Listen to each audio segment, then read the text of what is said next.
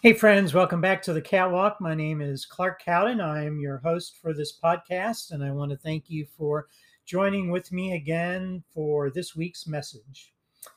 This is the second of a three-part series on Romans chapter 8, where we're talking about the power of God. And today we're talking about the power of hope.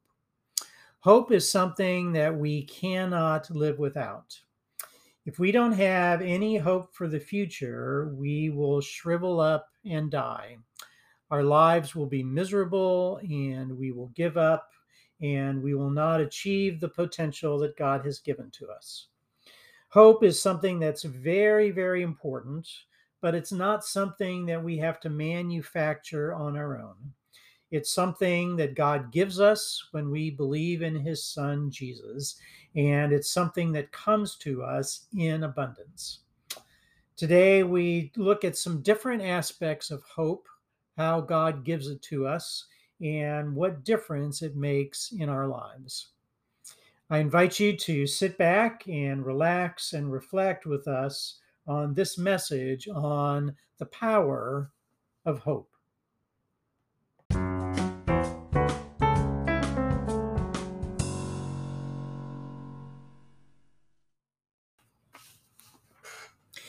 In 1979, Norman Cousins was the editor in chief of the Saturday Review. He had been in that position for more than 3 decades. And at that point in his life, he was given just 6 months to live. Despite a 1 in 500 chance of recovery, he beat the odds by living another 2 decades. He revealed how he did it in his best selling book, which is called Anatomy of an Illness. While the doctors administered medicine, Cousins decided to fight his illness with his attitude. He employed a simple strategy: laughter. Cousins told his friends to call him every time they heard or did something funny. He watched comedies and listened to stand up comedians. He also pulled pranks on the hospital staff. He had one nurse who never smiled or laughed. In fact, she made him feel guilty every time he hit the call button. During one of her rounds, she handed him a specimen cup and asked for a sample. But instead of urinating in it, he poured his apple juice in the cup. When she came to collect the cup, she looked at it and said, "We're a little cloudy today, aren't we?" He said, "Yep, I guess I better run it through again." He drank the liquid in the cup and finally made her laugh. After surviving his own ordeal, Norman Cousins started helping patients with chronic pain. Sessions began with each patient sharing something they were grateful for. During one of those round robins, Cousins shared this story. "What I have to report is better than good. It's wonderful. It's better than wonderful. It's unbelievable. When I arrived at the Los Angeles airport last Wednesday, I went to the baggage claim, and my luggage was the first one off the carousel." The group erupted in applause. Cousins said he had never met anyone who had their luggage come out first on the baggage carousel. So he phoned his office to share this amazing news. But this was back in the days of payphones, and he lost his quarter in the payphone. So he dialed 0 and explained the problem to the operator. She said, "Sir, if you give me your name and address, we'll mail your quarter back to you." He told the operator that this explained why AT&T had so many issues at the time. She, the operator, would take the time to write the customer's name and address on a card, then pass it on to another employee who would go to the cash register, punch it open, grab a quarter, and make a record of the withdrawal. Then this worker would place the quarter in a special holder and put it in a special envelope made just for this purpose. They would use a 32-cent stamp to mail him back 25 cents. So he said, "Ma'am, why don't you just return my coin from this payphone and let's be friends?" She repeated robotically, "Sir, if you give me your name and address, we will mail you your refund." As he was listening to her, he decided to hit the coin return button one more time, and it worked. He got his quarter back. But not only that, a whole stream of quarters started coming out of the payphone like he had hit a Las Vegas jackpot. He cupped his hands, but he couldn't hold on to all the quarters that were coming out of the payphone. The operator heard all the noise and said, "Sir, what's happening?"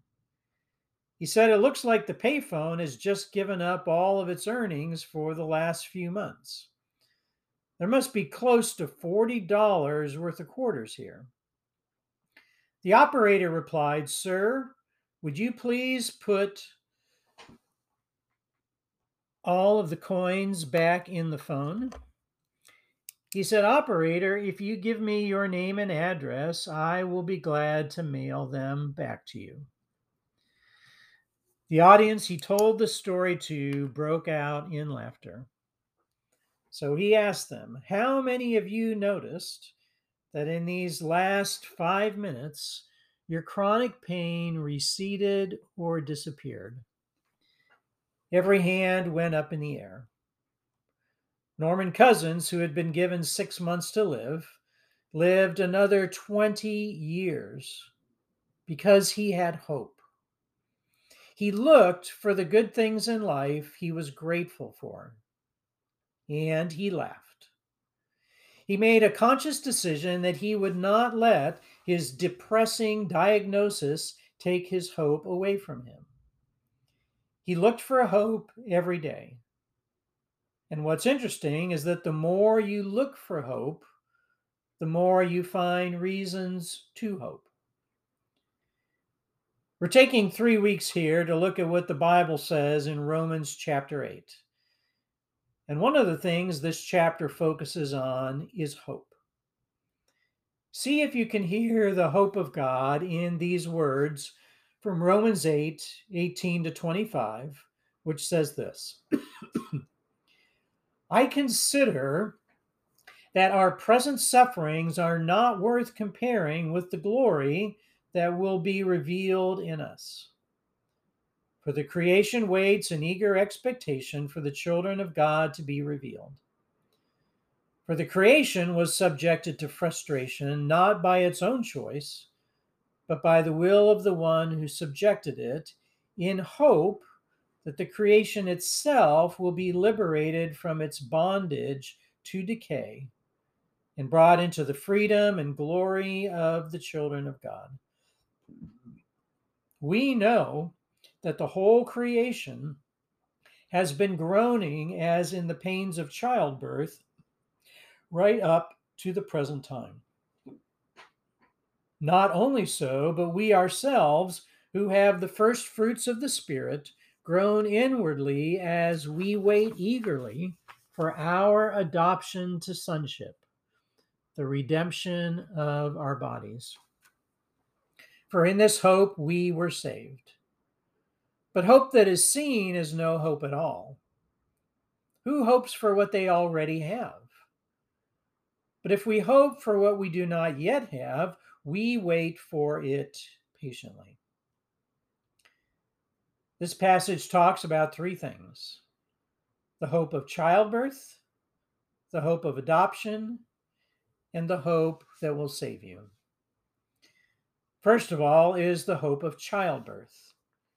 In verses 18 to 22, Paul is talking about the present sufferings he is going through. He's kind of like Norman Cousins. Norman Cousins was sick and was only given 6 months to live. But he refused to let that terrible news get him down. Paul has the same attitude here. In verse 18, he says that our present sufferings are not worth comparing with the glory that will be revealed in us. Much of how we respond to the sufferings in our lives is related to who we are comparing ourselves to. If we are sick and we are comparing ourselves to the most elite athletes in the world, we might feel pretty bad about ourselves.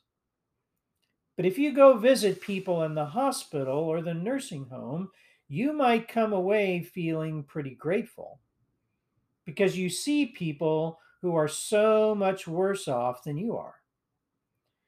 Your health hasn't changed at all, but your perspective has. It all depends on who or what you are comparing yourself to.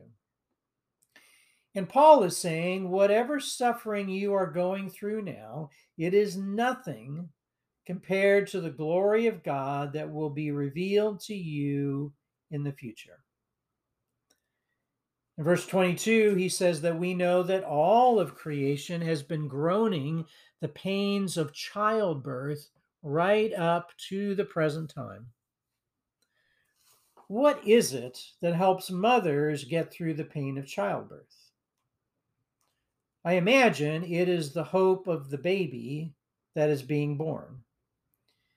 You can get through a lot of pain if you know there is an end to it that is coming. You can get through a lot of pain if you know that something better is on its way.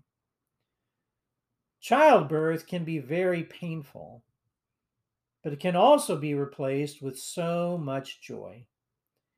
And it is that hope of childbirth, the hope of that baby that's on the way, that helps many people survive the pain they are going through. Secondly, this passage talks about the hope of adoption. Verse 23 says, "We ourselves, who have the first fruits of the Spirit, groan inwardly as we wait eagerly for our adoption to sonship, the redemption of our bodies." Sometimes we think, what hope does a little baby have? If its parents have died and they are not alive to care for her and raise her. Or we think, what hope is there for a baby when the parents don't want the baby and abandon him and walk away from him? But what if the best parent in the whole world, the greatest father in all of history, came along and said, "I want to adopt this baby"? That would change everything. The whole situation would be completely reversed. All of a sudden, we would have a lot of hope for that baby. We would think, wow, she's going to have a great life. He's going to get to grow up in the best family. She's really going to make something of herself now. He's really going to have some great opportunities. Paul is saying that what has happened for all, that is what has happened for all of us who believe in Jesus. When we believe in Christ, God becomes our heavenly Father who adopts us into his family. God is the best parent ever. He has all the love you will ever need. He has all the resources you will ever need. He has all the wisdom and the hope and the truth you will ever need. When God adopts you, your supply of hope is endless. It will never run out. Not in this life and not in the next. The third hope that is mentioned here in Romans chapter 8 is the hope that will save you. In verses 24 and 25, it says, "For in this hope we were saved." But hope that is seen is no hope at all. Who hopes for what they already have? But if we hope for what we do not yet have, we wait for it patiently. The hope that he is talking about here is the hope of Christ. When you ask Jesus Christ to come into your life, the present sufferings you are going through begin to pale in comparison with the glory that will be revealed in us. This glory is future tense. It will be revealed. Paul doesn't say it might be revealed. He doesn't say maybe if things work out, it will be revealed.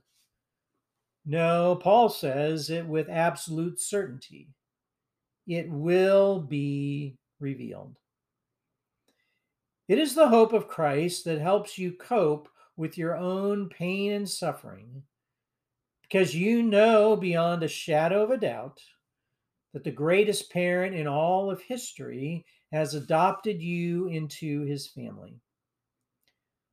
The greatest father in the whole world looked into the nursery, looked at all the babies, and pointed at you. And God said, I want you. I love you. You are special. You are valuable. You is important. I want you in my family. And all you have to do is say yes. God, I want you to adopt me into your family. When that happens, everything changes. When that happens, we are filled with a hope for the present and a hope for the future that can sustain us for the rest of our lives. One person whose whole life was built on hope was a woman by the name of Helen Keller. Helen Keller wrote a book in 1903 called Optimism. Of all the people in the world to write a book on optimism, who would have thought Helen Keller would be the one to do that? Before the age of 2, she lost her vision and her hearing. In an instant, her world went dark and silent. Then a godsend by the name of Annie Sullivan broke into her solitary confinement. Helen Keller became the first deaf and blind person to earn a bachelor's degree in college. She wrote a dozen books, including her philosophy of life that she called Optimism. In this book, she wrote these words: As sinners stand up in meeting and testify to the goodness of God, so one who is called, afflicted, may rise up in gladness of conviction and testify to the goodness of life. Once I knew the depth where no hope was, and darkness lay on the face of all things. Then love came and set my soul free. Once I knew only darkness and stillness. Now I know hope and joy. Once I fretted and beat myself against the wall that shut me in. Now I rejoice in the consciousness that I can think, act, and attain heaven. My life was without past or future. But a little word from the fingers of another fell into my hand that clutched at emptiness, and my heart leaped to the rapture of living. She wrote, no pessimist ever discovered the secrets of the stars or sailed to an uncharted land. Optimism is the harmony of man's spirit and the Spirit of God pronouncing his works good. If the Spirit of God is within you, optimism is the order of the day. It's part of your spiritual DNA. Optimism isn't at odds with the reality that is all around us. Helen Keller had to deal with her deafness and blindness every day, and God didn't heal her of those conditions. In Romans 8, Paul is very honest about our present sufferings and how we and all of creation are groaning for the salvation and the redemption of God that is coming, but which is not yet here completely. Optimism is not a denial of the reality of the difficulty of the world. It just means that we are anchored to a deeper reality, the crucifixion and the resurrection of Jesus Christ. That is deeper and longer and stronger than the reality we can perceive with our five senses. I typically take for granted that I can see and that I can hear. But even the most simple visual processes are amazingly complex. The retina in your eye alone conducts close to 10 billion calculations every second. And that's before an image even travels through the optic nerve to the visual cortex. As you read a book, millions of electrical impulses are firing across billions of synaptic pathways, and we don't even give it a second thought. And yet, as amazing as the human eye is, there is something even more amazing. It's the mind's eye that enables us to imagine the unthinkable and believe the impossible. That's what Helen Keller did. Nobody in her day believed she could do what she did, except for Annie Sullivan. All it took was just one person who believed in her. All she needed was just one person in her corner to challenge her, to discipline her, to confront her, to give her boundaries, to say no to her, and to believe in her. And when she got that sense of hope that she could do what nobody else thought she could, she did so much more than anyone could have imagined. Helen Keller once said, "The only thing worse than being blind is having sight but no vision." You might be like Helen Keller. Over the years, you may have lost your sight and your sense of hearing. The world may look like a bleak, gloomy place to you, and you can't imagine how things can get better. You might be like Norman Cousins and be told you only have 6 months to live, or the temptation is just to quit and give up and resign yourself to a situation you think you cannot change. But the Bible is a story of hope. The power of God has more hope than we can begin to imagine.